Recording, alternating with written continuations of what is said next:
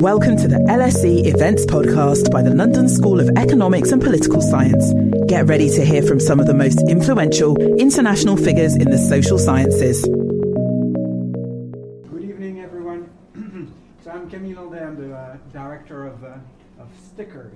And I'm absolutely delighted to welcome all of you here, but also people who follow us online to this year's Morishima lecture.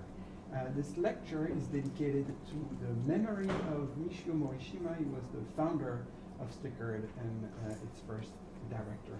Before I present to you our speaker tonight, I just wanted to go on with some quick housekeeping. So the way it's going to work tonight is we're going to have Raj speak for about an hour, after which we're going to have a Q&A, okay?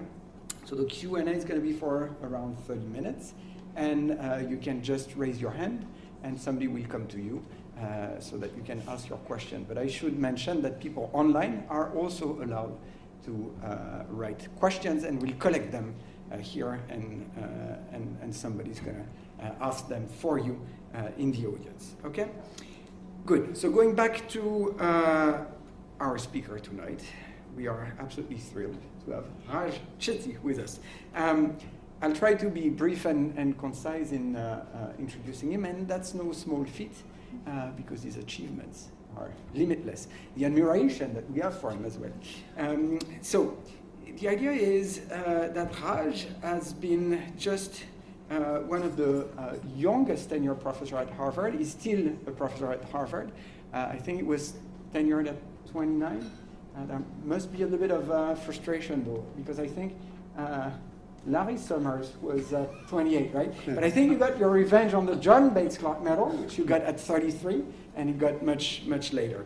In any case, his entire career is a long list of prestigious and precocious achievements like this. He's also a MacArthur genius.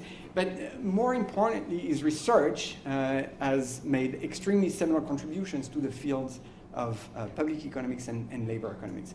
I think a general thread towards his research is to try to really bring the abstract theory of public economics much closer to the data in order to provide clear and evidence-based policy insights. And it's done that many times, in particular in the field of optimal taxation or social insurance, and is also provided a framework for doing that connection between the theory and the data, thus spurring a real empirical revolution in the way data can help answer important policy questions. About 10 years ago, I would say, you founded the Opportunity Insights.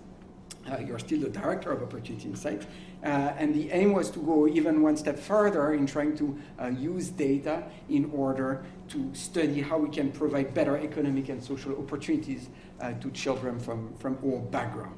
Tonight, you're going to speak about this to us, in particular about new fascinating aspects of this research agenda, where you use extremely granular data in order to shed light on the important role of social capital and social connectedness in spurring socio-economic mobility. Without further ado, Raj, we're delighted to have you. The floor is yours.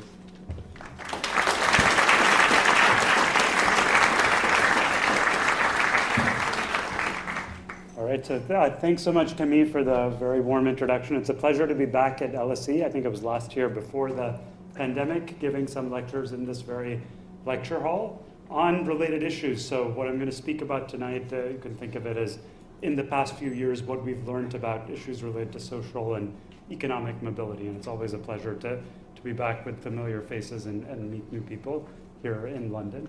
So I'm going to talk tonight about how I think the roots of differences in economic opportunity are hyper-local and how we can make changes in our own institutions, in our own communities to improve economic opportunity. But I want to start at a much bigger picture, national level, by asking about how economic opportunity and prospects for upward mobility have evolved in recent decades in the United States and in the United Kingdom. So let me start with this chart here, which comes from a paper my colleagues and I wrote a few years ago, where we set about to assess the extent to which America lives up to the aspiration of being a place where the American dream of upward mobility is well and alive. The idea that through hard work, any child should have the chance to move up in the income distribution relative to where their parents were. So what we did is went back to historical data and using various methods that I won't get into the details of here, tried to construct a simple series measuring the fraction of children who went on to earn more than their parents did, measuring both kids' and parents' incomes in their mid-30s and adjusting for inflation. And so what you can see here is if you look back at the middle of the last century, back, say, in 1940, for kids born in 1940, it was a virtual guarantee that you were going to achieve the American dream of moving up. By our estimates, 92% of children born in 1940 went on to earn more than their parents did. If you look at what has happened over time, you can see that there's been a dramatic fading of the American dream, such that for children born in the middle of the 1980s or 1980, who are turning 30 or 35 around now when we're measuring their incomes as adults, it's become essentially a 50-50 shot, a coin flip, as to whether you're going to achieve the American dream. So that's the picture in the United States. After we wrote that paper, there's been quite a bit of research doing similar analyses in other countries, including some very creative and nice work by Jonathan Berman from King's College, who I think is here in the audience this evening. And so what Jonathan did is develop a slightly different methodology to replicate the series that we construct in the US. This to me is trying to show the data for the 1980s, which would be helpful. I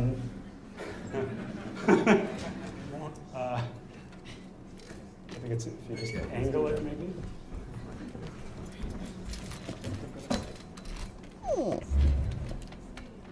Great. Terrific.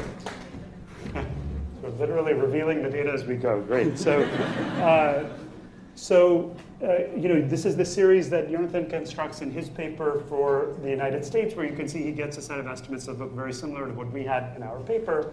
But then what he's able to do is construct similar series for many other countries. Given the context here, I'm showing the same kind of series for the United Kingdom, where you have data over a more limited period to construct these kinds of statistics. And the basic point I want to make here is the picture you see in the UK looks very similar to the picture you see in the US over the years where you have the same data. So I'm going to show you a number of results in this talk that focus on the United States, because that's where our team is focused and that's where I think the data are most readily available to study these questions. But at various points, I'll show you parallel analyses in the United Kingdom, and you will see that very much like this picture here, a lot of what I'm telling you about the US, I think, carries over to the UK as well. So motivated by these kinds of trends, in our research and policy group at Harvard Opportunity Insights, which Camille mentioned in his introduction, we're kind of interested in the big picture question of how we can improve economic opportunity, improve children's chances of rising up in light of the types of trends that I just showed you. So of course, we're by no means the first group of people to think about these issues. Scholars in economics, sociology, and many other fields have been interested in issues of social mobility for decades. What is our angle on it? It's to bring to bear the tools of modern, large-scale administrative data, big data, to use the Silicon Valley buzzword, to study these questions. So what does large-scale data allow us to do, as I hope I'll show you in this talk? I think there are two key benefits of it. First, we can disaggregate that national picture that I started out with to look at differences across subgroups, across areas, in a way that I think can be quite informative. And second, using that disaggregation, we can develop a set of quasi-experimental methods and other techniques to start to identify mechanisms and move towards potential policy solutions that might make a difference in increasing upward mobility going forward. So the starting point for what I'm going to discuss this evening, and a lot of the work that's been done in recent years in this space, is that national picture that I showed you turns out to mask substantial variation across areas in rates of upward mobility. And so what I'm going to do is briefly review that work, which has been out there for some time and I think might be familiar to at least some people in the audience, and then turn to focus on what I see as really the central drivers of these differences in economic mobility across areas, focusing in particular on the role of social capital. But first, let me set the stage for that by showing you this map here, which illustrates the geography of upward mobility within the United States. Let me first describe how we construct this map and then tell you what I think we learned from it. So what we do here is take data from administrative tax records covering the entire US population, and in particular, we focus in this analysis on 20 million children born between 1978 and 1983 in America, essentially all kids born in the late 70s and early 80s in the United States. The mic is not, okay, is it not on or? Oh, okay, use this, all right. So we focus on 20 million children, essentially all children born in the late 70s and early 80s in the United States, and we use data from the tax returns to link those children back to their parents and map them back to the place in which they grew up. Okay? We then divide the US into 741 different metro and rural areas, what are called commuting zones, aggregations of counties. And in each of those areas, we calculate, using the tax data, a very simple measure of upward mobility. We ask, what is the average household income at age 35 for kids who grew up in low-income families, which we define as families at the 25th percentile of the national income distribution, that corresponds to having a household income of about $27,000 a year. So to give you a concrete example, in the Boston metro area where I'm from, kids who grew up there in families making $27,000 a year, on average, we're making $36,800 when we follow them over time and measure their own incomes using their tax filings when they're in their mid-30s, okay? So we color the map so that blue-green colors represent areas with higher levels of upward mobility, and red-orange colors represent areas with lower levels of upward mobility. If you start by just looking at the scale in the lower right-hand side of this chart, you can see that there's an enormous amount of variation in children's chances of rising up in different parts of the US. There are some places, for instance, in the center of the country, take a place like Dubuque, Iowa, for example, where kids growing up in families making $27,000 a year are making $45,000 or even $50,000 a year on average if they grew up in those areas. So quite a substantial level of upward mobility in a single generation. Yet on the other hand, you have places like Charlotte, North Carolina, where kids starting out in families at the exact same income level in their mid-30s are actually earning less than their parents were on average, $26,300 in Charlotte, which is remarkable if you think about it, given the amount of economic progress, economic growth that's occurred over the past 30 years in America, and actually in a place like Charlotte in particular. So, this map, you can see for yourself the broad geographic variation, much lower levels of economic mobility in much of the southeastern United States, cities in the industrial Midwest like Cincinnati and Cleveland, higher levels of mobility on the coasts, and so forth. So that's the picture in the US. Now, again, people have started to do analogous work in other countries. So here's some nice work done by scholars at the IFS using data, administrative data from the UK, where there are, again, some limitations relative to what we were able to do in the US. In particular, you're not able to measure parent incomes directly. So they're looking here at people who are eligible for free school lunches, which is basically a proxy for being low income, and then looking by area at children's incomes in adulthood among the set who were eligible for free school lunch while they were kids. So again, the same kind of measure of upward mobility. Here, red colors are places where kids are less likely to rise up, as before, and the yellow, light-colored places are places with higher levels of upward mobility. Again, remember, we're looking at a set of kids who are starting out in families at the same low income level.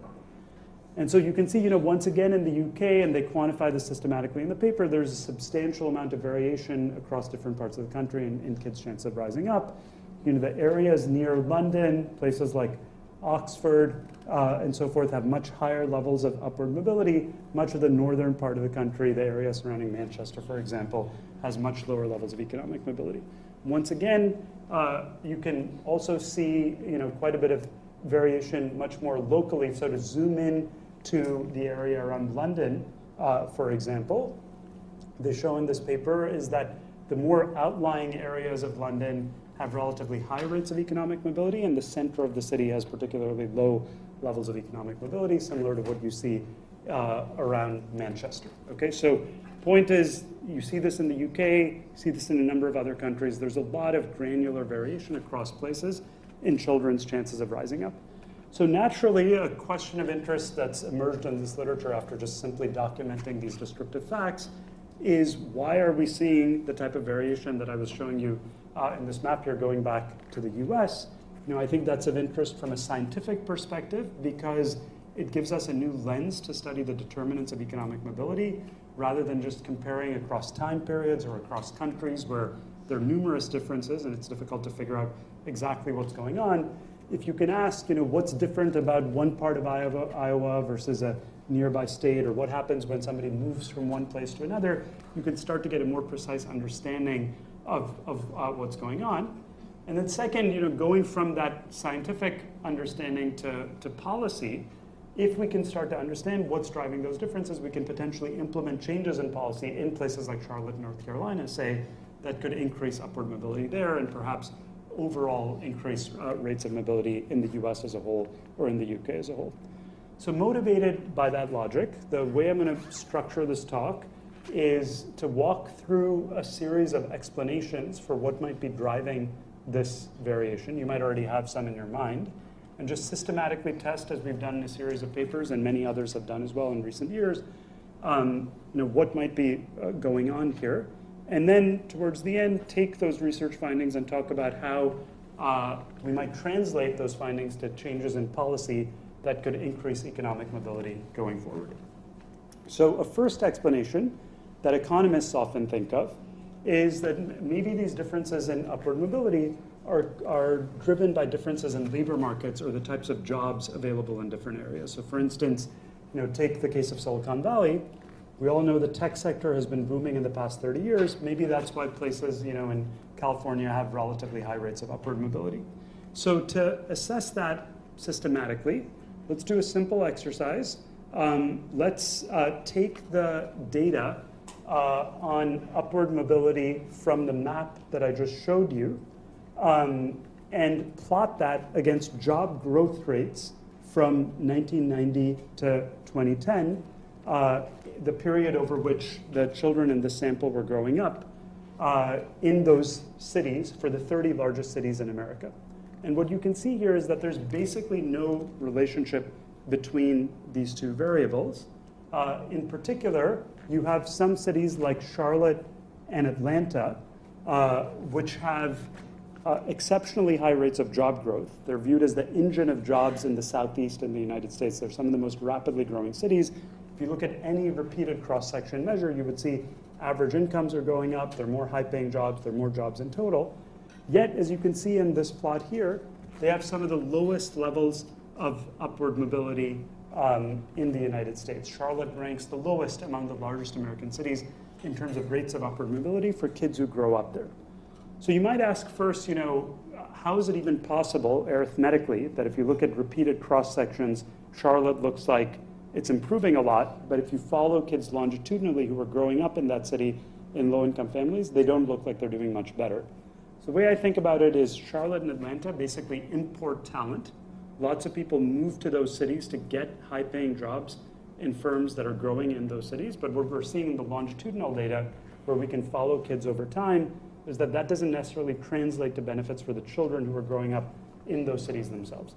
So one very simple implication of this plot is that simply having a stronger labor market, trying to get a big company to be based in your city, does not automatically imply that you're going to have higher levels of upward mobility for your residents. It suggests that you need some sort of deliberate human capital development, equipping people with the skills needed to get those high-paying jobs in order to actually create more upward mobility. It's not simply about the availability of jobs. So that was a first potential explanation. Maybe it's about differences in labor markets, and that doesn't really seem to be what's going on.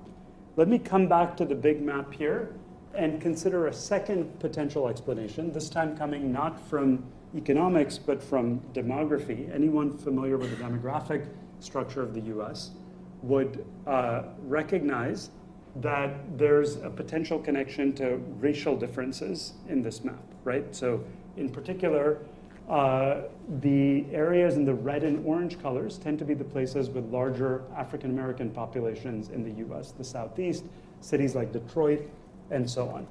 And so to get at that, what we did next is link the tax records, which do not themselves give you information on race and ethnicity, to census data, which gives you information on everyone's race and ethnicity in the country. And what that allows you to do is construct this pair of maps here, where we can look separately now at measures of upward mobility for black men on the left and white men on the right. Exact same statistics that I've been showing you, conditional on starting out in a low-income family, where do you yourself end up in the income distribution? So if you look at these two maps, at first glance, it looks like these two maps have been put on two different color scales, kind of a red-orange color scale on the left and a blue-green color scale on the right. But in fact, if you look at the bottom of the slide, you can see that we have not done that. The maps are on the same color scale.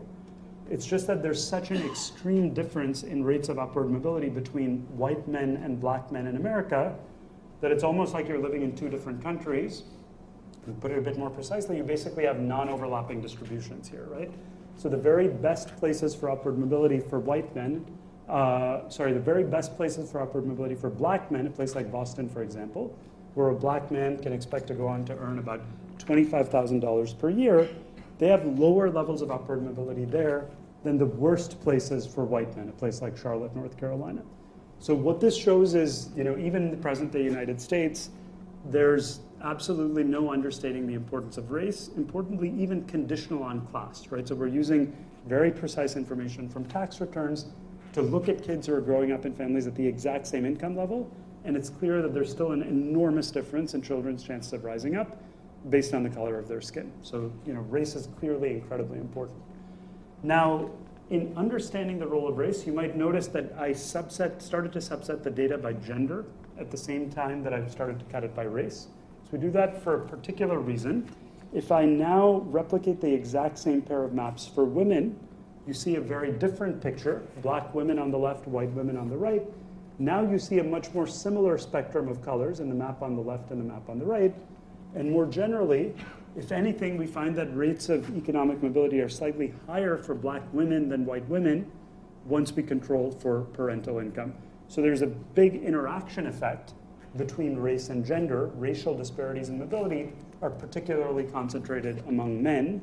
That might make you think about issues related to things like criminal justice, mass incarceration, discrimination in the labor market, that affects men in particular, and so on. We don't know exactly what's going on, but it's clear that the interaction between race and gender is extremely important in this context. So I've emphasized that race is an important piece of what's going on here. But I also want to note that even conditional on race, if you look at the map on the right here, there's still an enormous amount of variation across places in children's chances of rising up, okay? And so to dig into that further, we see that race matters, but so does place in a predictive sense. To dig into that further, what we did next is to think about the role of the environments in which children are growing up, not at this level of comparing across metro areas, but zooming in to a much finer geography. So when you think about environment and the neighborhood that might affect your long-term outcomes, typically you wouldn't think about it at the level of London or Boston. You would think about the specific neighborhood you live in, the school you go to, and so on. And so just to show you what that data looks like, I'm going to toggle over to this website, the Opportunity Atlas, which you can access yourself, which is basically an interactive version of the maps that I've been showing you.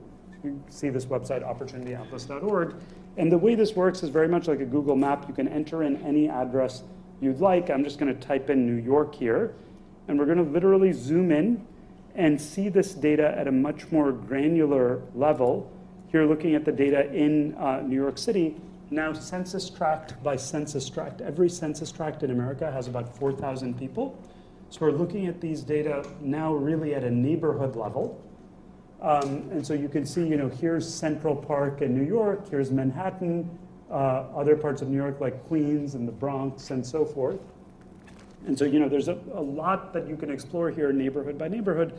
But in this context, let me just make a very simple point, which is that the spectrum of colors that you're seeing on the map here at this very local level is exactly the same as the spectrum of colors that you were seeing at the national level when we were comparing across metro areas. So what that tells us is you can go 2 miles down the road in New York City, and it's like you're going from Alabama to Iowa in terms of rates of upward mobility. Those differences in upward mobility they're not originating by differences across state borders or differences across cities. No, they're actually originating at a hyper-local level, where you often see, in New York and in many other cities across the United States, very sharp differences in rates of economic mobility, just across nearby places. And so that suggests that the roots of these differences are not fundamentally, purely about state policies or federal policies. It's something happening most likely at a much more local level. So to figure out, what it is that's happening at a much more local level, let me go back to the slides here and just show you one next step in this analysis, which I'm going to briefly mention and not go into too much detail on, which is to understand, coming back to this map here, how much of the variation that we're seeing, across metro areas or at a more local level within New York or other places is driven by the causal effects of place. That is, if I take a given child and put that child in one part of New York versus another part of New York, or in Salt Lake City versus Charlotte, that I'm going to see different outcomes for that child, versus just selection or sorting. Different types of people live in different places. So that's an age-old question in the social sciences, where people have been interested in understanding basically how much environment matters and how much it's just about differences in the type of people who attend different schools or live in different neighborhoods and so forth.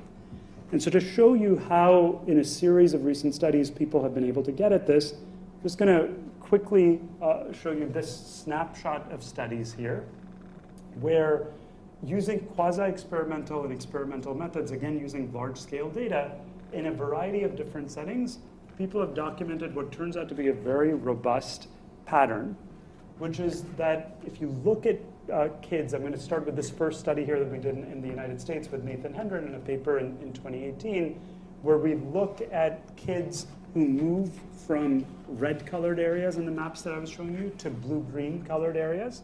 And we basically ask, how do your own outcomes change depending upon the age at which you make that move? And what we show is that earlier you move to a place where people who grew up there from birth have higher levels of upward mobility, the better you yourself do. And if you move after you're in your early 20s, there's basically no gain at all. So in that paper, we discuss the identification assumptions under which this type of variation, where you look at kids moving at different ages, can allow you to identify the causal effects of place. And we show, for example, that if you compare siblings within the same family, so take a family that moves with, say, a 3-year-old and a 7-year-old to a place that looks like it has higher levels of upward mobility, the 3-year-old starts to do better than the 7-year-old exactly in proportion to that 4-year age gap. So through a series of analyses like that, we establish that it looks like neighborhoods really have a strong causal exposure effect, sort of a dosage effect, on kids' long-term outcomes in relation to how long they grow up in a given place. But since doing that study, quasi-experimentally in the US, there's since been a number of other studies that find basically the same pattern using different research designs, using different data sets. So to give you another example, there's a famous experiment that some of you might be familiar with called the Moving to Opportunity experiment in the US, which gave people housing vouchers through random assignment to move to lower poverty, higher opportunity areas. Initially, people thought the Moving to Opportunity experiment didn't really work and had no impact on adults' economic outcomes. We went back to that data and were able to look at kids who moved at younger versus older ages, and we're able to show a similar kind of exposure effect where kids who moved at young ages and were exposed for many years to those better environments have better long-term outcomes. Won't spend a ton of time on this, but there are other papers, a nice paper by Eric Chin in the AER, using public housing demolitions as another source of quasi-experimental variation, showing big gains for younger kids who ended up moving to better neighborhoods relative to older kids. And then in other countries, people have taken this design and documented very similar effects. So, there are about 10 such studies at this point, and I think there's a pretty clear consensus in this literature that place really has a significant causal effect through changes in childhood environment on kids' long-term outcomes. Okay, so given that, naturally, the next question of interest and what I want to focus on here is, why some places generate much better outcomes than others. So as a first step to get at that, what a series of studies have done using the Opportunity Atlas data that I just showed is, that data is publicly available, anyone can download it, people have correlated those measures with a variety of different institutional characteristics, other kinds of factors that might predict these differences in economic mobility. And in a very rough summary, one could give a seminar on each of these different aspects that people have identified. But as a rough summary, if I were to pick kind of the 4 strong factors that have been identified as strong predictors of these differences in economic mobility, they'd be lower poverty rates, so more mixed income areas tend to generate higher levels of upward mobility. Second, places with more stable family structures, more 2-parent families, tend to have higher levels of upward mobility. Third, as you might expect intuitively, places with better schools, both at the elementary level and access to higher education, tend to have higher levels of upward mobility. And then finally, places with greater social capital tend to have higher levels of upward mobility. So this final factor of social capital is what I'm going to concentrate on in much of the rest of this lecture. Not because I think it's the only thing that matters, but because it turns out, as I will show you, I think it's one of the most important predictors and can actually explain some of these other associations that people have found in prior work. And also because it so happens to be the most recent thing that we've been working on, and I think is kind of the frontier of the types of things people are thinking about in this literature. Okay, so in talking about social capital and economic mobility, when we set about to study these issues, the first question that arises is, what we actually mean by social capital. So people have talked about, as some of you might know, the idea of social capital for more than a century in the social sciences. It's one of the most widely studied concepts across many different fields. But what people have meant by social capital, I think, has been different in different literatures and has not necessarily been precisely measured in a systematic way. So the first thing we did in starting this project was just to try to understand, before we measure something and try to analyze its association with mobility, what is it we're actually trying to measure? So we took the prior measures of social capital from the theoretical literature and classified them into 3 different types of concepts. The first is what I'm going to call connectedness, the extent to which different types of people interact with each other.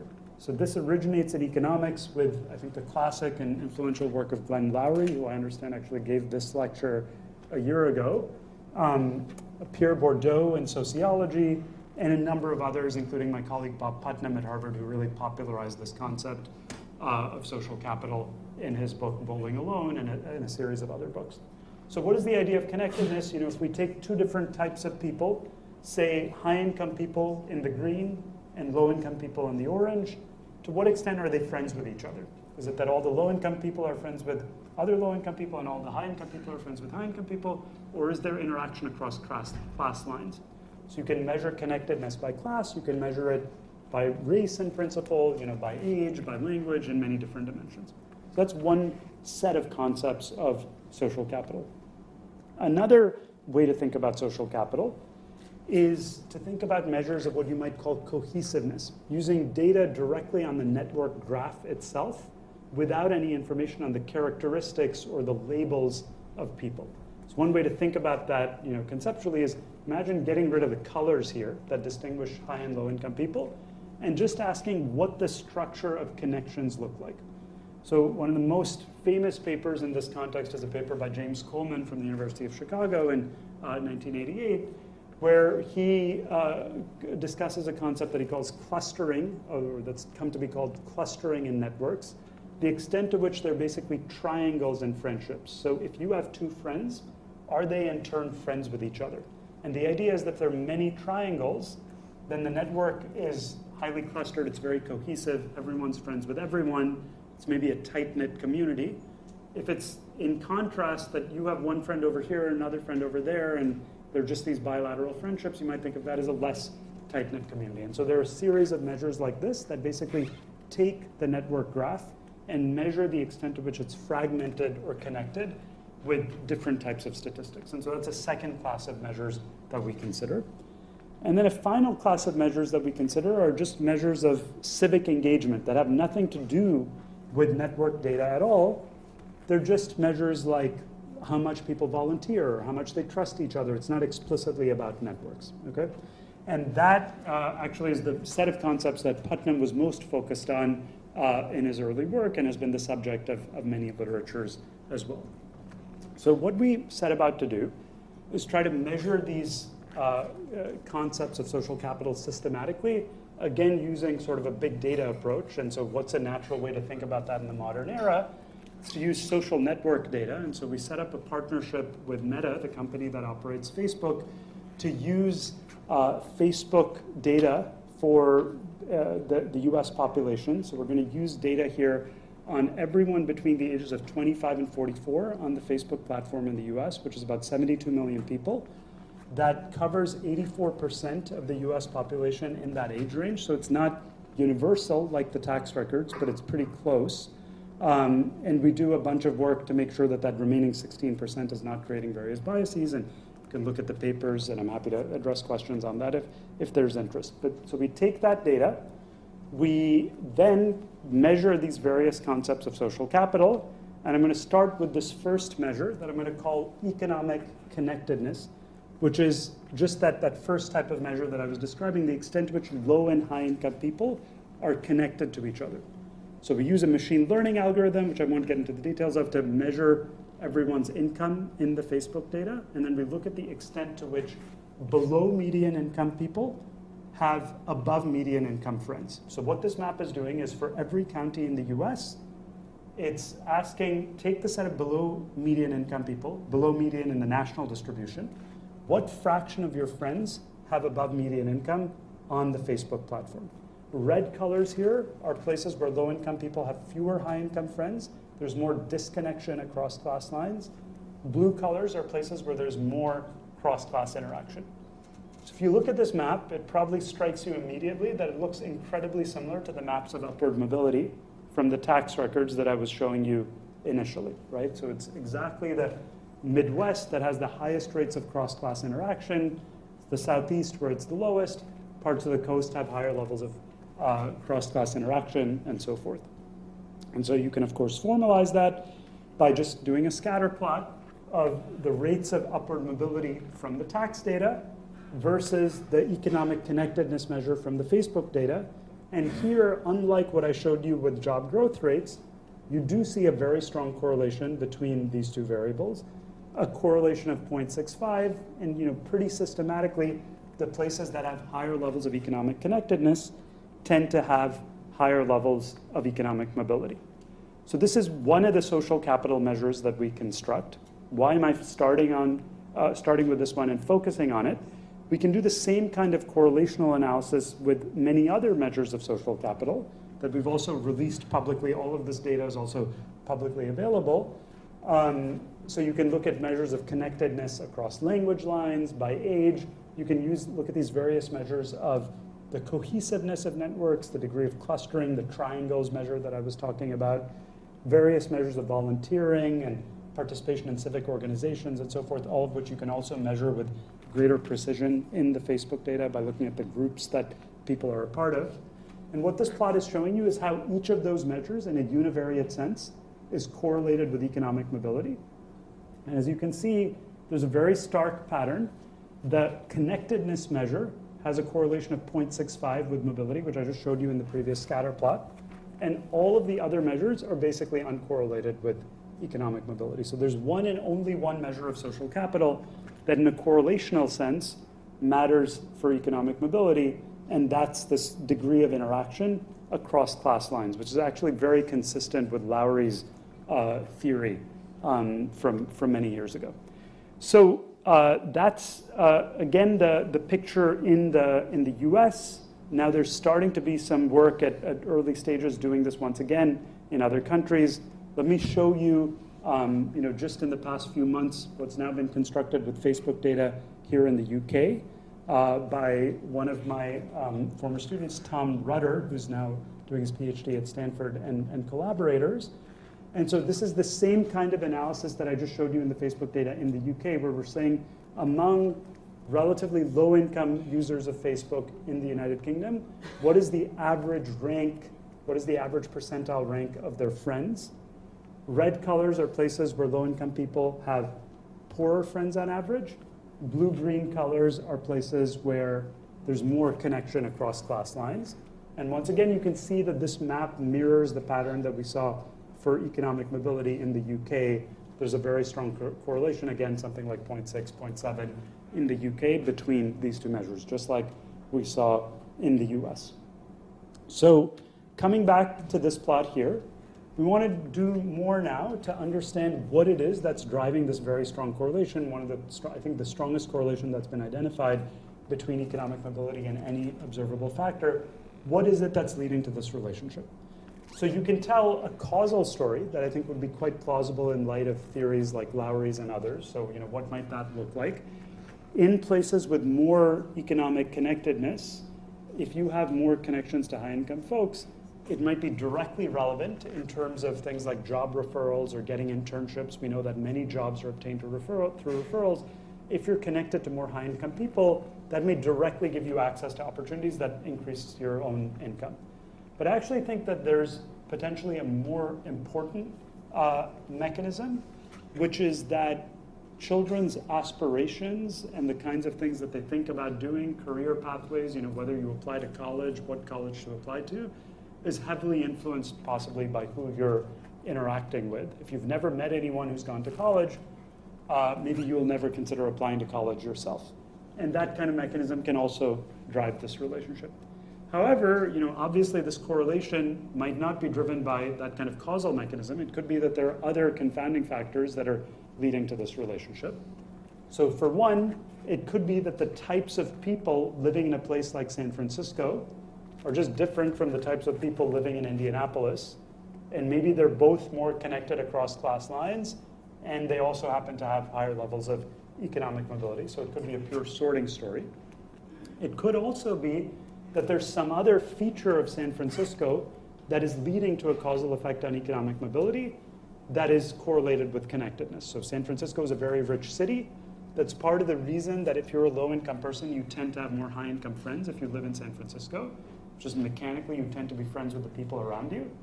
But maybe it's because San Francisco is a rich city, the schools have more funding, there are other resources in general. Maybe that's what's driving the higher levels of economic mobility. So let's try to piece that apart. So a first step is to try to deal with the sorting issue by looking at the relationship between the causal effect of these counties on upward mobility and this economic connectedness variable. So again, skipping a little bit of details, which I'm happy to come back to if people are interested, but what we're doing here is taking estimates from prior work where we've estimated the causal effect of putting a child in every county in America using that movers design that I was describing earlier. So the way to think about that is got 3,000 counties in the United States. So imagine a matrix, 3,000 by 3,000 of all the origins and destinations. So say you've got San Francisco and Boston. I can look at kids who move from San Francisco to Boston at different ages. And using that same approach that I was showing you in those downward sloping graphs, I can see how much better do you do if you move from San Francisco to Boston at age 3 versus 4 versus 5, and use that to construct a pairwise estimate of the causal effect of growing up in one place versus another. So in principle, you can do that for all of the 3,000 by 3,000 pairs. Now that's a very large and sparse matrix. And so you're going to run out of power to estimate that literally for every cell of that matrix. So what we do in that paper is estimate a vector of 3,000 causal effects, basically assuming that there's a single causal effect of each place, that it's an additive model, basically. And you can use that to generate an estimated causal effect of growing up in San Francisco, in Boston, in New York, et cetera, et cetera. So we take those estimates off the shelf. The key benefit of those estimates is that they are purged in principle of selection. They reflect the causal effect of putting the same kid in different places. And we correlate them with the measure of economic connectedness. And what you can see is that if you grow up in a more connected place, you yourself as a given child have better outcomes as an adult. Okay, so the statement that we can make clearly, I think, from this analysis is that growing up in a more economically connected place has a direct causal effect on improving your long-term outcomes. So that deals with one issue, but it doesn't deal with the second issue that I raised, which is that a place like San Francisco, we've established that it has a positive causal effect on economic outcomes, but is that because of connectedness itself or because of something else that's correlated with economic connectedness? So to show you how we can get at that, I'm going to work through this plot here, which I think illustrates the logic. We're basically going to take the set of other main observable factors that people have identified as being key predictors of these differences in economic mobility and ask whether economic connectedness matters above and beyond things like average incomes in an area or levels of poverty and so forth. So to illustrate how we operationalize that, we first start with this plot where we're going to plot the Facebook measure of economic connectedness, the share of high-income friends that low-income people have, versus median household income, where each dot here represents a different zip code in America. So we've released these statistics publicly for every zip code in the United States. So the first simple thing you see here, which I think makes sense intuitively, is that there's a clear upward sloping relationship. Places that are richer tend to be places where low-income people have more high-income friends. That just comes back to what I was saying earlier, that mechanically, low-income people in particular tend to make a lot of friends who are geographically proximate to them. So if you live in a richer area, you're going to tend to have more high-income friends. However, note that there's also a lot of dispersion. So even for zip codes at a given level of income, say $50,000, there's some places where low-income people are interacting a lot with high-income people, and there are other places where they're interacting much less. Okay, so given that setup, now we come to what I think is really the key point. Let's color these dots by the rates of upward mobility from the Opportunity Atlas tax data, where the red colors, remember, represent places with lower levels of upward mobility, and the blue colors represent places with higher levels of upward mobility.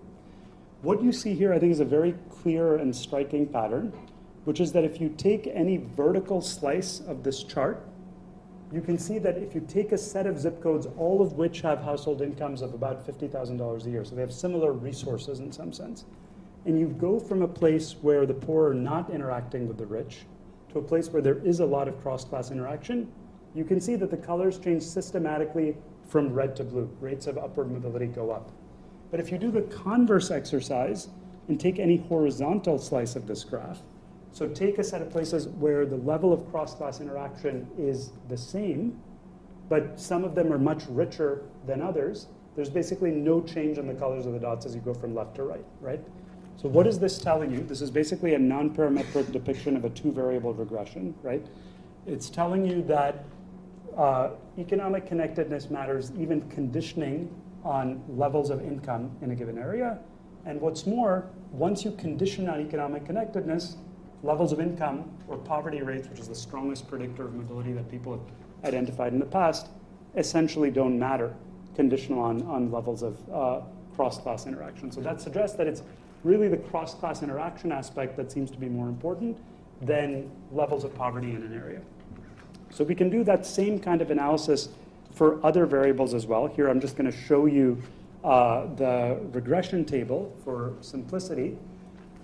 So one famous result in this literature, some of you might have heard of, it's called the Great Gatsby curve, documented by Miles Korak and popularized by Alan Kruger. The idea that places with more income inequality as measured by a Gini coefficient, for example, tend to have less mobility across generations. That's a really systematic pattern that's been documented across areas in the US, across countries, and so forth. So we replicate that in column 1 here. In column 2, what we do is then add as a regressor the economic connectedness variable. And what you can see is exactly the same type of pattern that I showed you in that previous plot, which is that connectedness basically explains the link between the Gini coefficient and upward mobility. So places with more inequality tend to be more disconnected across class lines, and in a statistical sense, that fully explains why inequality is linked to mobility. Here's another example of that, another well-known result in this literature from my colleagues David Cutler and Ed Glazer in a paper in the QJE in 1997, shows that places that are more racially segregated, places that have larger black populations, tend to have lower levels of upward mobility for both black and white people. Once again, if we control for that connectedness measure, that basically vanishes. And so in that sense, this connectedness measure again explains why racially segregated areas have lower levels of upward mobility. And so you can see, Cutler and Glazer in their paper note that they've established that segregation is extremely harmful for blacks, but they don't have an exact understanding of why this is true. They basically run a bunch of regressions that look like this and can't find a variable that explains why this racial share matters. And what we're seeing here is that this lack of connectedness provides a statistical explanation for this pattern as well. So based on a series of findings like this, my sense is that this connectedness measure, the degree of cross-class interaction, really seems critical in understanding why we're seeing these big differences in children's mobility across areas. So motivated by that, what we did next is try to understand why it is that you have higher levels of connectedness in some places relative to others, and what, I want to segue towards what that might mean in terms of things we can change going forward to increase economic mobility. So first, conceptually, in thinking about this issue, I think it's useful to distinguish between two very different drivers of cross-class interaction or economic connectedness. The first is simply exposure, so just segregation by income. So take the example of two schools, say, where all the high-income kids go to one school and all the low-income kids go to another school. So since you can't be friends with people you never meet, obviously that's going to result in a very disconnected society by class lines, and that's one potential explanation for the social disconnection by class that we see in many places. But that's not the only possibility. You could also have this situation here, where you have perfectly integrated schools by class, but it's still the case that the high-income kids are friends with each other, and the low-income kids are friends with each other in the same school, in the same building. So we're calling this friending bias, a lack of interaction conditional on exposure. Distinguishing which of these two things is going on, I think, is quite important from a practical perspective, because if it's about a lack of exposure, then the way we would address that is by tackling segregation. You might think about things like changes in zoning laws, housing vouchers, busing, various policies that people have thought about to integrate cities, integrate schools over the years. But if it's about friending bias, none of that is going to make a difference. You need to understand why people are not interacting across class lines, even when they're in the same room. So the power of the social network data is we can make some progress in figuring out which of these two things is going on. And the way we're able to do that is by mapping all of those friendships between the 72 million people in the data back to where they originated. So we're able to tell where people became friends. Did you meet in high school, in college, in a workplace, in a religious group, and so on. And so we do that, and using that, we're able to construct, and again, publicly release for every high school, for every college, for every zip code in America, measures of both this friending bias variable and the exposure variable, basically the share of high-income kids in a given school in this plot. I'm not going to go into this in detail, but just to give you a sense, there's a lot of dispersion on both dimensions. Some schools that you all here might be familiar with, Berkeley High School is the big public high school near the University of California, Berkeley. Evanston Township High School is the big public high school near Northwestern University. Cambridge Ringen Latin is near Harvard.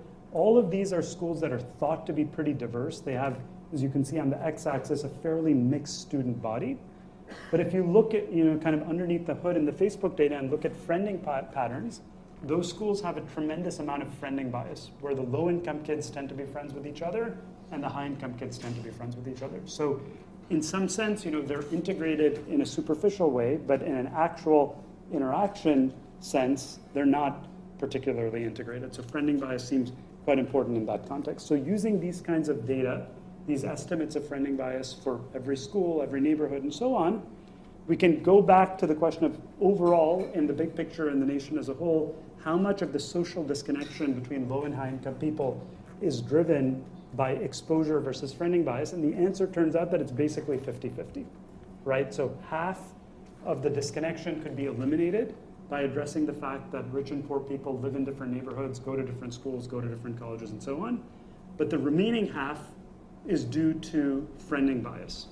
And so what that suggests is we need to think hard about how to address friending bias in addition to addressing these issues of exposure that we've spent a lot of time on historically. So I want to make one final point on this, which is, you might think exposure, that's something that we can change through policy. Friending bias, maybe that's just something intrinsic about people's preferences that's very hard to change. That is not my view after looking at these data. And let me give you a couple of examples that I think point in that direction. So the first thing you can do is ask how the degree of friending bias varies across the settings where people make friends. And it turns out there's some pretty systematic variation. People are much more likely to self-segregate by class lines in their neighborhoods, in their colleges, and so on. But if you look on the far right, you look at friendships made in recreational groups or in religious groups, you see very little friending bias there, basically zero. People are essentially sampling randomly from the set of people in their church or in their synagogue. So the very same person makes very different types of friends in one setting versus another, which suggests that the setting matters. This is not just something intrinsic that never changes. Here's another example, maybe something even more directly relevant to policy. So if you look at the size of schools or the size of groups more generally, you see a very systematic pattern that bigger groups tend to have more friending bias. In large high schools, there's more separation across class lines. In small schools, there's more connection across class lines, which I think is intuitive. If you just think about going to a party with hundreds of people, you'll probably gravitate towards people like you or people you knew. If there were 10 people, you'll probably interact with everybody by the end of the evening. That kind of phenomenon really plays out on scale and maybe has implications in terms of how you want to structure the size of cohorts, the size of schools, and so forth. And so in that vein, in the remaining few minutes here before we open it up to questions and look forward to the discussion, I want to say a little bit about how I think these kinds of research findings can help us think about how to increase upward mobility going forward and show you how we're organizing our thinking and our team on those issues. So in particular, we're thinking about 3 different areas of intervention that I think follow naturally from the set of research findings that I've just shared. So in a nutshell, what I think we've learned from many people's work over the past 5 or 10 years on these issues is that the roots of economic opportunity are hyperlocal. They depend upon childhood environment, and they depend upon things like who you're connected to, and so on. So if you take that view, I think you naturally think about 3 different directions to pursue to increase mobility. The first is to reduce segregation. So if we know that 2 miles down the road in New York, there are better opportunities for low-income kids, maybe we can just help more kids move to those higher opportunity areas. So that's one possibility. Now, obviously, that's not a completely scalable approach. You can't move everyone. Not everyone wants to move. You'd worry about general equilibrium effects and so on. So that leads to the second approach. If we've identified that some places have much lower levels of mobility, how can we make place-based investments to turn those low opportunity places into higher opportunity areas? Second, I think, valuable direction to think about. And then finally, recognizing that after age 18, the key touch point for most kids is not the neighborhood in which they're growing up, but the college that they're attending.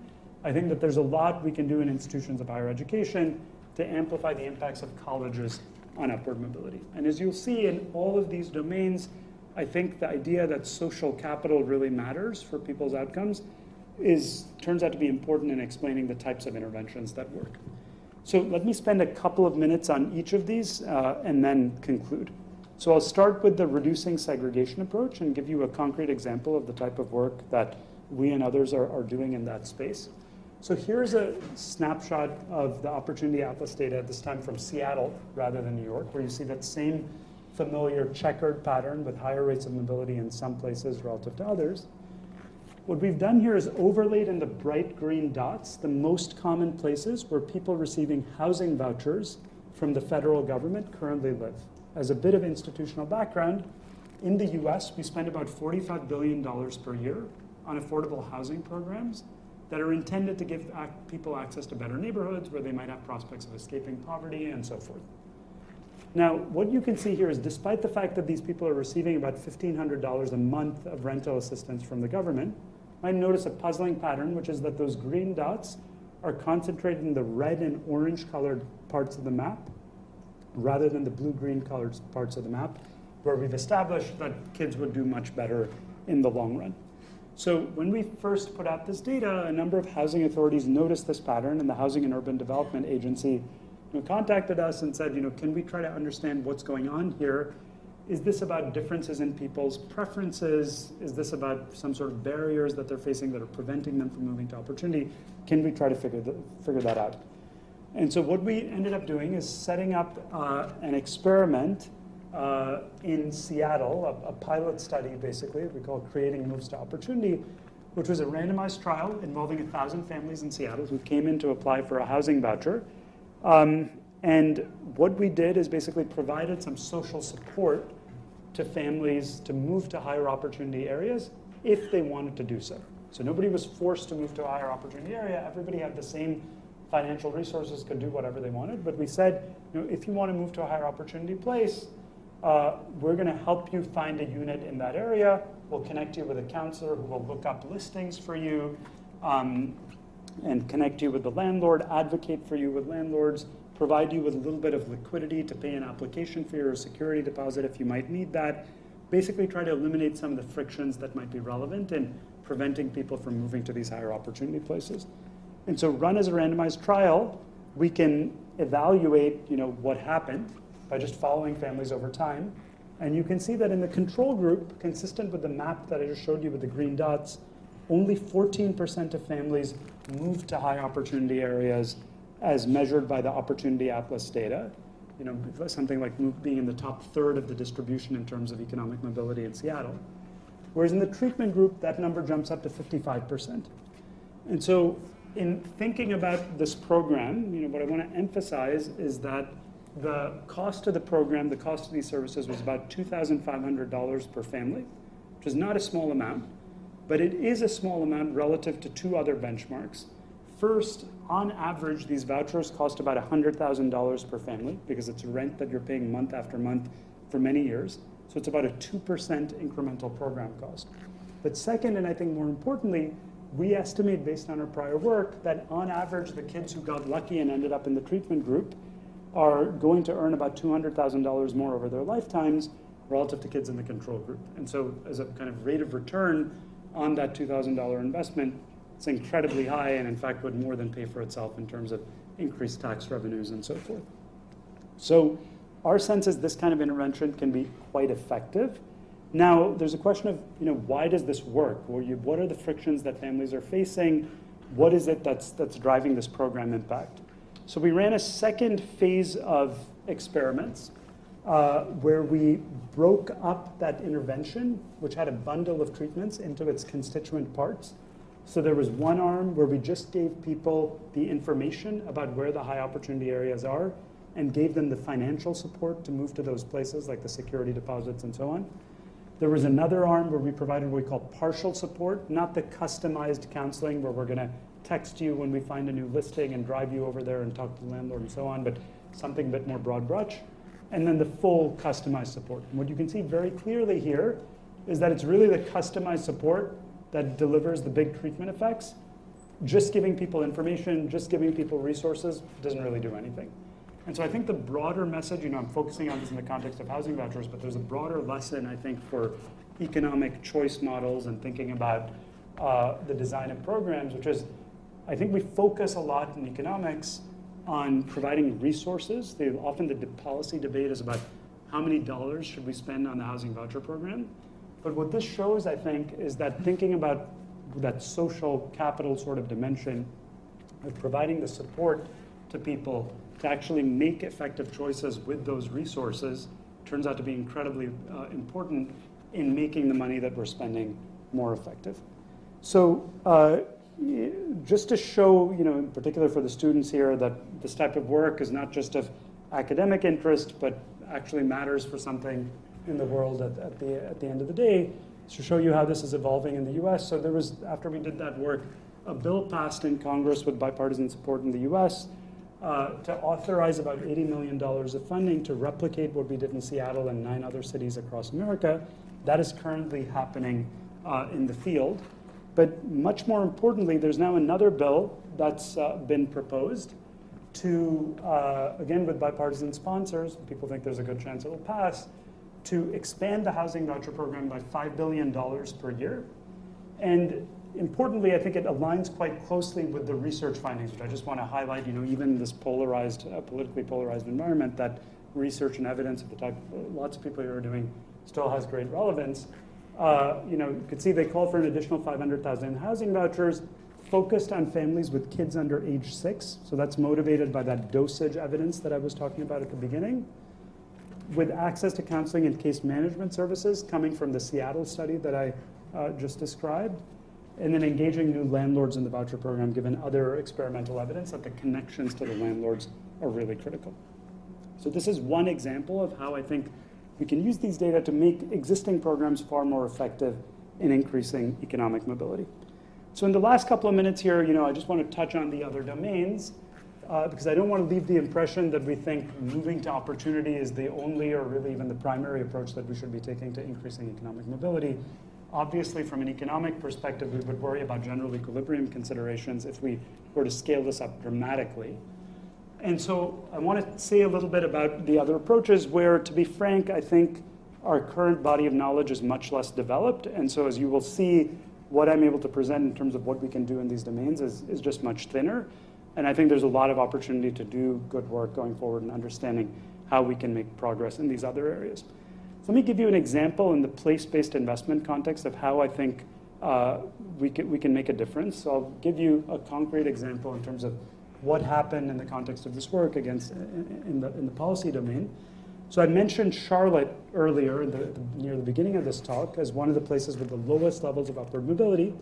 When we put out that data publicly, the local newspaper had an article about that, lamenting the fact that this is a wake-up call for Charlotte.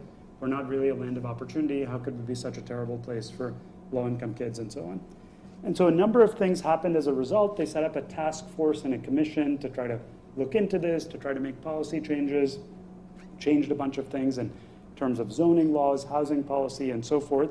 But I want to highlight something else, which I think is an interesting way to think about place-based policies. So Bank of America, which is one of the biggest banks in the United States, is headquartered in Charlotte. And so they announced an initiative to hire 1,000 people who grew up in disadvantaged communities in Charlotte because they started to recognize that we thought we're bringing a lot of jobs to Charlotte, but actually we're not helping anybody in the local community. So we're going to try to hire folks who grew up in low-income families in the city. But they recognized that there was a reason that they weren't hiring those people to begin with because they didn't quite have the skills necessary to get the jobs that they were advertising.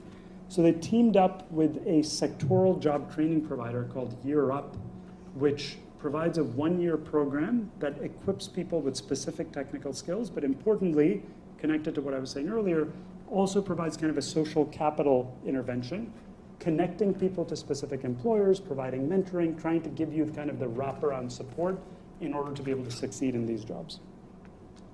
So we can look at the impacts of this sort of program going back to historical data where there was a randomized trial conducted of this Year Up job training program.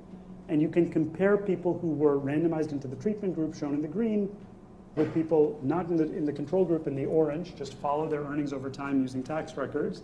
And you can see very clearly that after you participate in the program, there's about a 35% increase in earnings that is sustained over many years. And again, to connect back to the social capital theme, I want to emphasize, as many of you probably know, there's a long literature on job training programs going back to the 80s and 90s, many of which, you don't find these kinds of effects. You find that they're not very effective. But there's a new wave of these programs that, in my view, basically incorporate a social capital network sort of element that have proven to be far more successful. So again, mirroring the type of thing that we were seeing in the housing domain. Now, this is obviously not the only place-based approach that one can take to improving economic opportunity. Targeting particular neighborhoods and trying to provide these kinds of job training programs.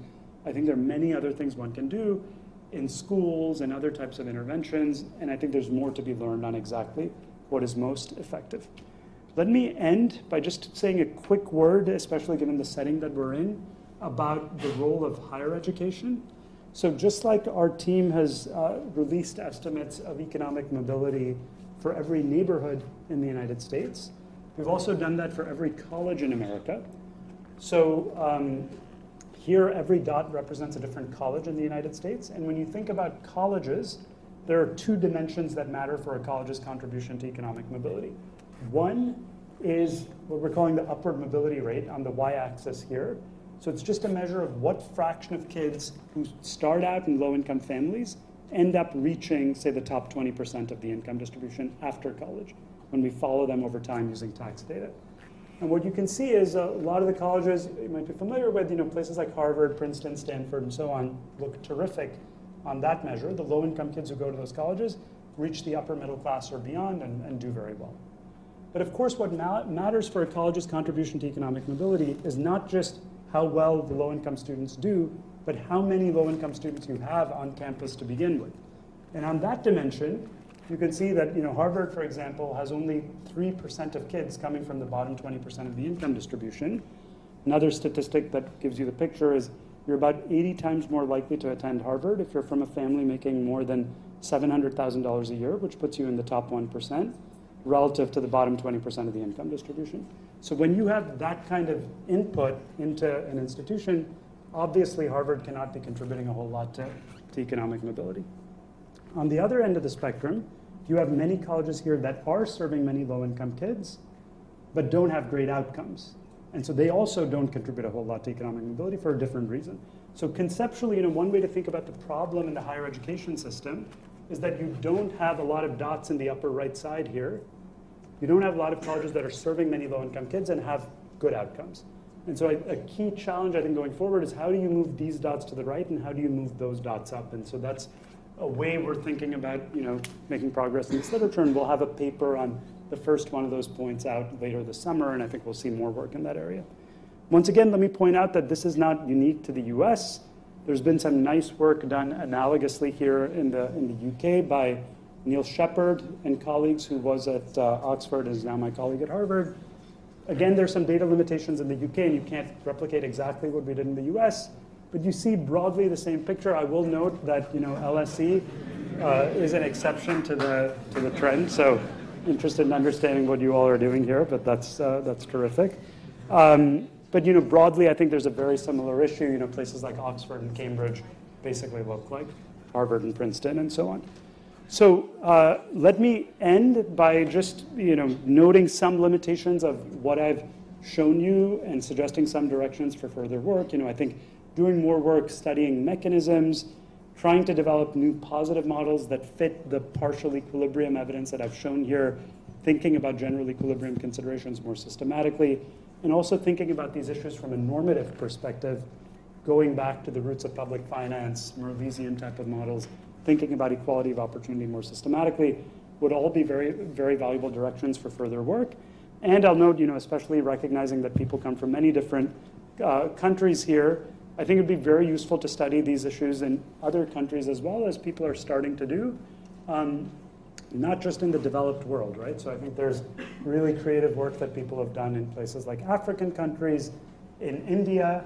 It's of personal relevance to me. So, my own parents come from very low-income families in the southern tip of India, which you can see happens to be in the darkest green colors, one of the places with the highest levels of upward mobility in India. I've often wondered myself, why I've had the opportunities I've had, and I think, that is part of the reason. So, thanks very much, and I look forward to your questions. Hi, I'm interrupting this event to tell you about another awesome LSE podcast that we think you'd enjoy. LSE IQ asks social scientists and other experts to answer one intelligent question, like, why do people believe in conspiracy theories? Or, can we afford the super rich? Come check us out. Just search for LSE IQ wherever you get your podcasts. Now, back to the event. Thank you so much, Raj, for this inspiring lecture. We're now going to take questions from the audience and again from the people online. Again, the rules of the game, raise your hand. I'm going to try to collect probably like 2-3 questions in a row. And let me remind you to try to be concise, okay, in your questions. Okay, let's start maybe with the person with the yellow on the left. Hi, my name is Luisa. I used to be a teaching assistant for a very working class school here in London. After your presentation, I have to wonder that if jobs that are typically done by working class families, like bus drivers, teachers, policemen, just having decent wages for those jobs will help, if that it's something that you have thought about, because these are the jobs that the children that I work with are going to end up doing probably. Excellent, thanks a lot. Okay, maybe in the back with the hat. Hello, thank you for an exceptional presentation.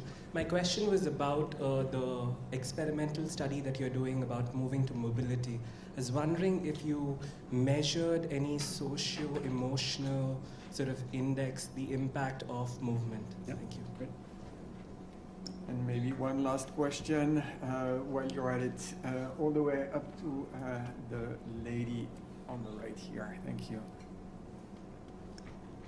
Hello, thank you for your presentation. I'm a master's student in economics at the LSE.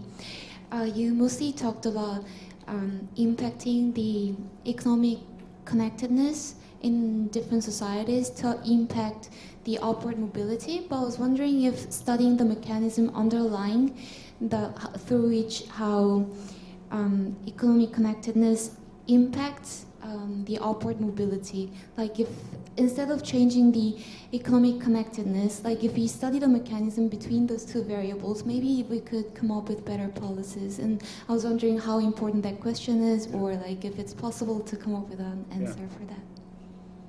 Great, yeah, well, thank you for those questions, all excellent questions. Let me maybe take them in reverse order. So on the issue of mechanisms underlying economic connectedness, I totally agree. You know, some of the things that I was enumerating, that maybe it's about referrals or maybe it's about changes in aspiration or changes in the information that people have. If we can understand which of those is actually at play, and we're trying to do some quasi-experimental work with the Facebook microdata, trying to piece that apart at the moment, you're exactly right that in principle one wouldn't then need to actually address economic connectedness itself. If you find out, for example, that it's about a lack of information, you know, maybe you can address that directly. My instinct from other settings, like the Seattle experiment that I was talking about, is the simple things you might think of, the low-cost things like providing information. We've seen this in many different contexts. They don't really move the needle that much. You need something that's much higher touch. So it's possible that certain types of mentoring programs could make a difference, or you know, having role models of certain types could make a difference. I think it remains to be seen how scalable that is, but I totally agree with you that doing more work in that space would be very valuable. On the question of subjective well-being and mental health impacts of moving to opportunity. So in the Seattle study, we do a little bit of that work, but I would actually refer you to an earlier body of research looking at the original Moving to Opportunity experiment, which required that people move to lower poverty areas to get vouchers in the treatment group.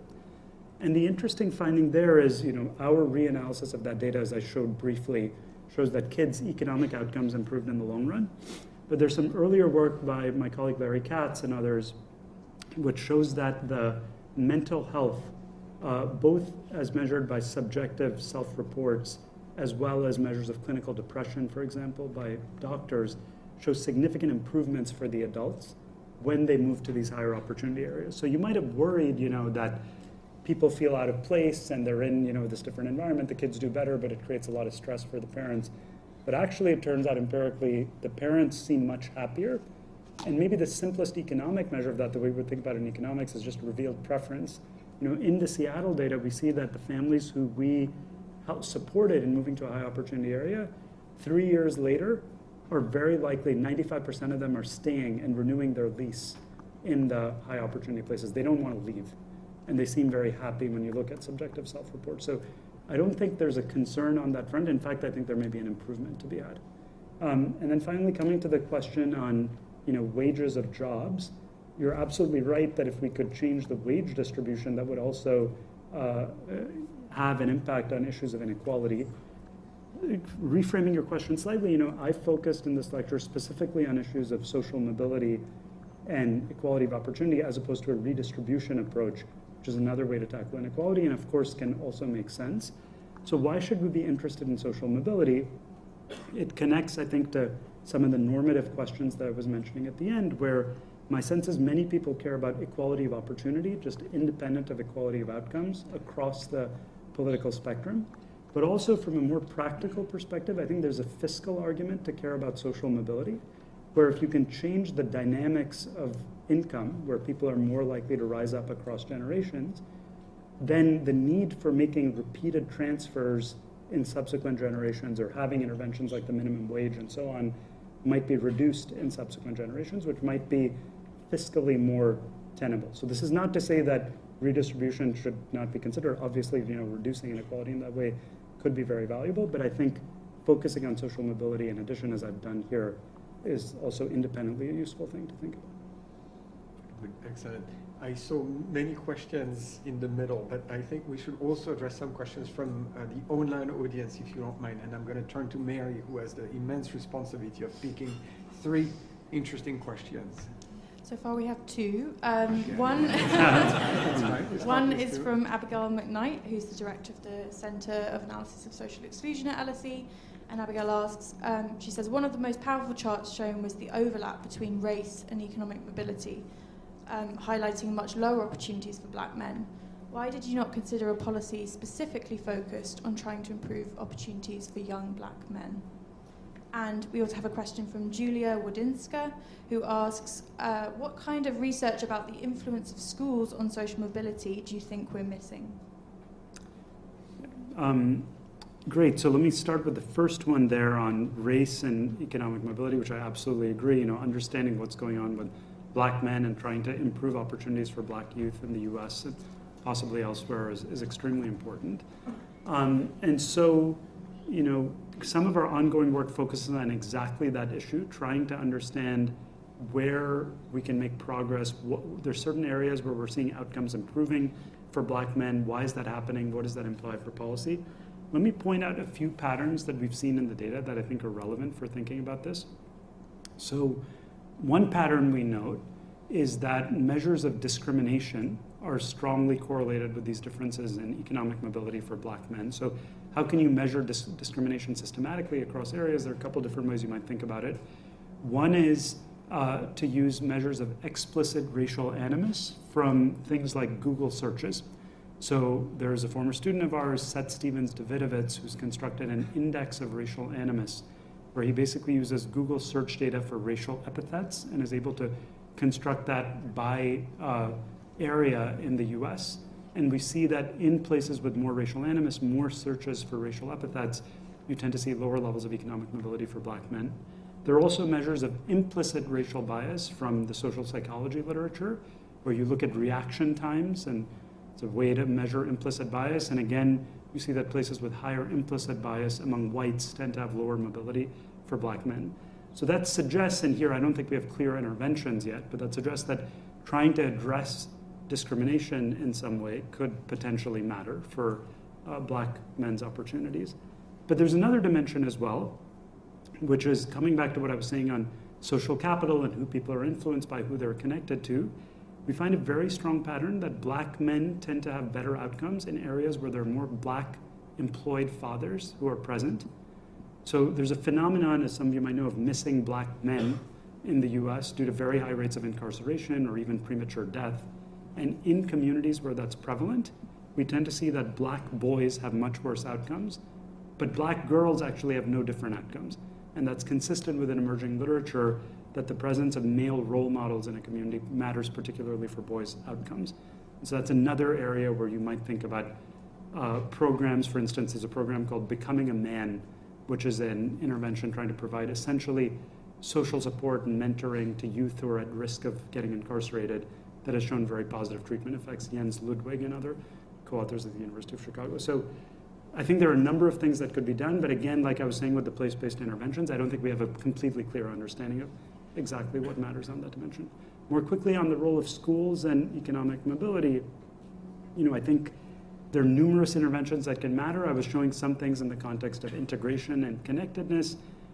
Separately, I think there's clear evidence from a number of literatures that the effectiveness of teachers, the size of classrooms, certain charter schools, the quality of instruction can matter a great deal for student outcomes in the long run, and I think all of those are domains we should be focused on as well. Great, thanks a lot.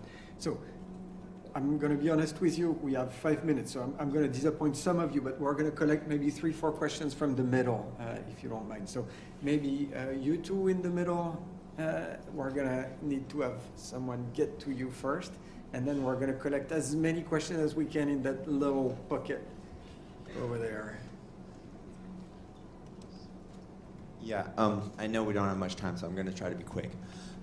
Basically, I'm also an American, I'm from California, you're from Boston. I couldn't help but realize in one of the maps, specifically regarding the southeastern United States,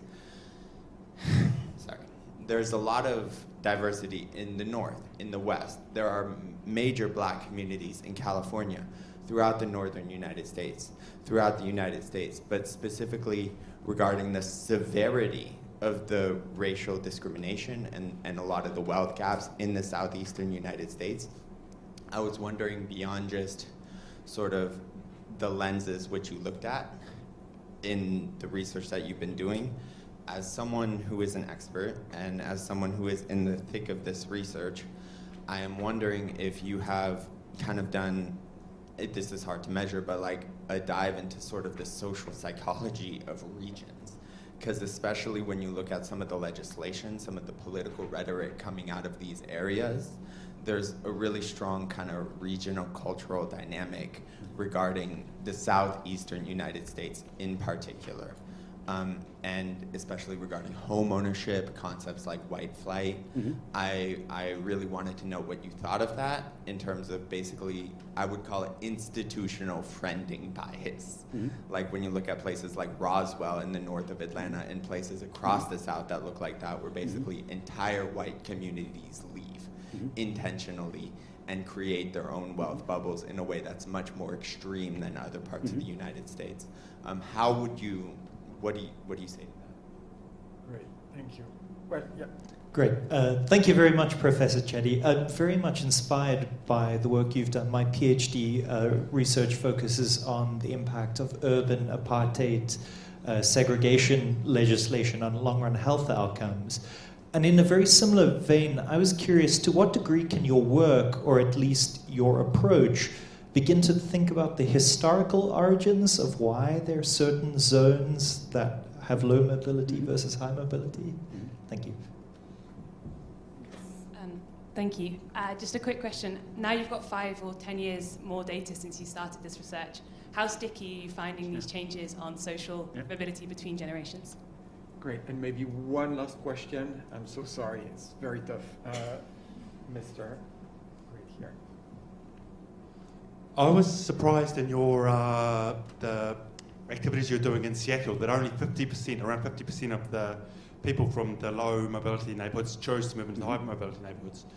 What do you think that says about the unwillingness of a lot of people in America to move out of areas that are deprived areas into more up and coming areas? Yeah, thanks.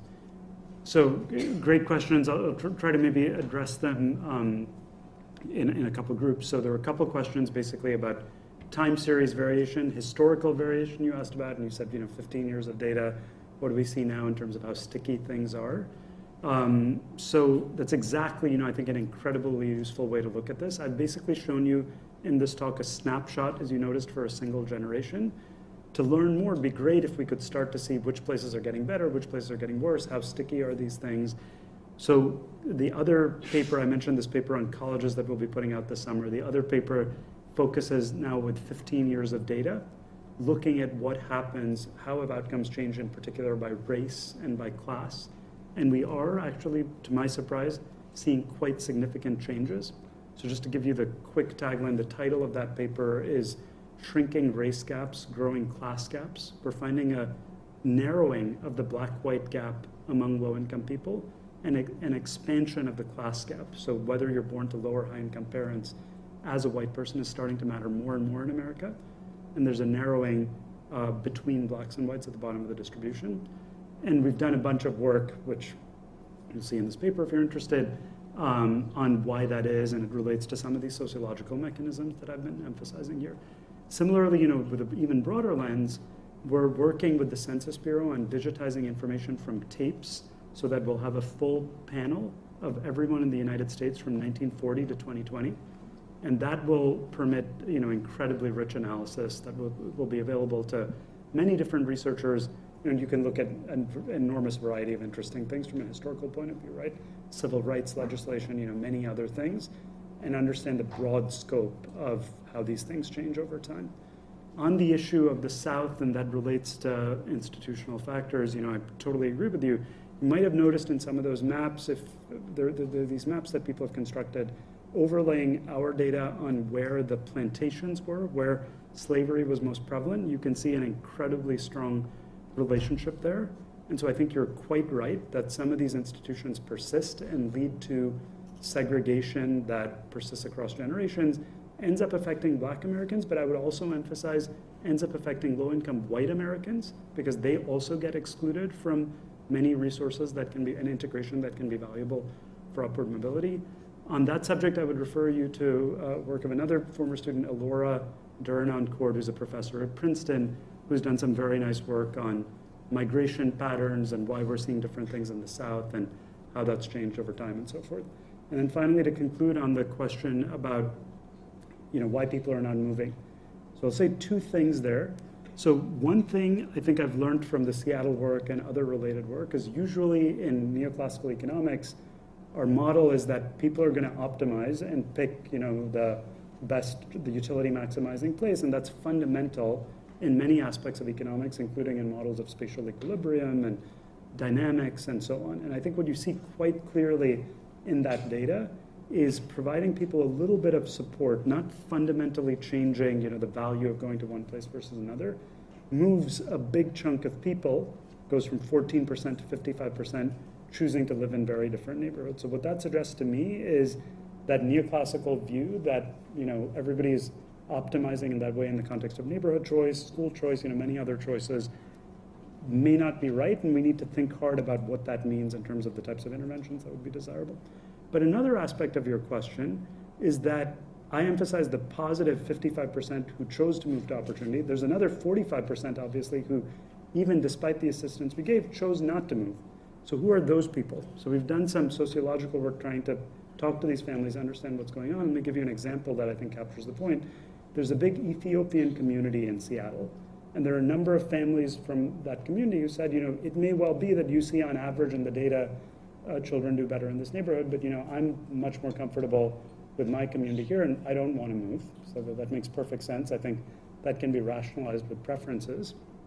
And so my view is that rather than mandating that people have to live in certain places or building housing in certain places, enabling choice, as we're trying to do with the Seattle work and these bills that are being passed in the US, so everyone can make the best choices given their preferences, can basically express their preferences effectively, would be a very valuable way to go forward. Great, thanks a lot. Thank you very much for your attending this Moishima lecture and for your questions. I think you're all going to join me in thanking very warmly Raj for sharing his opportunity insights with us.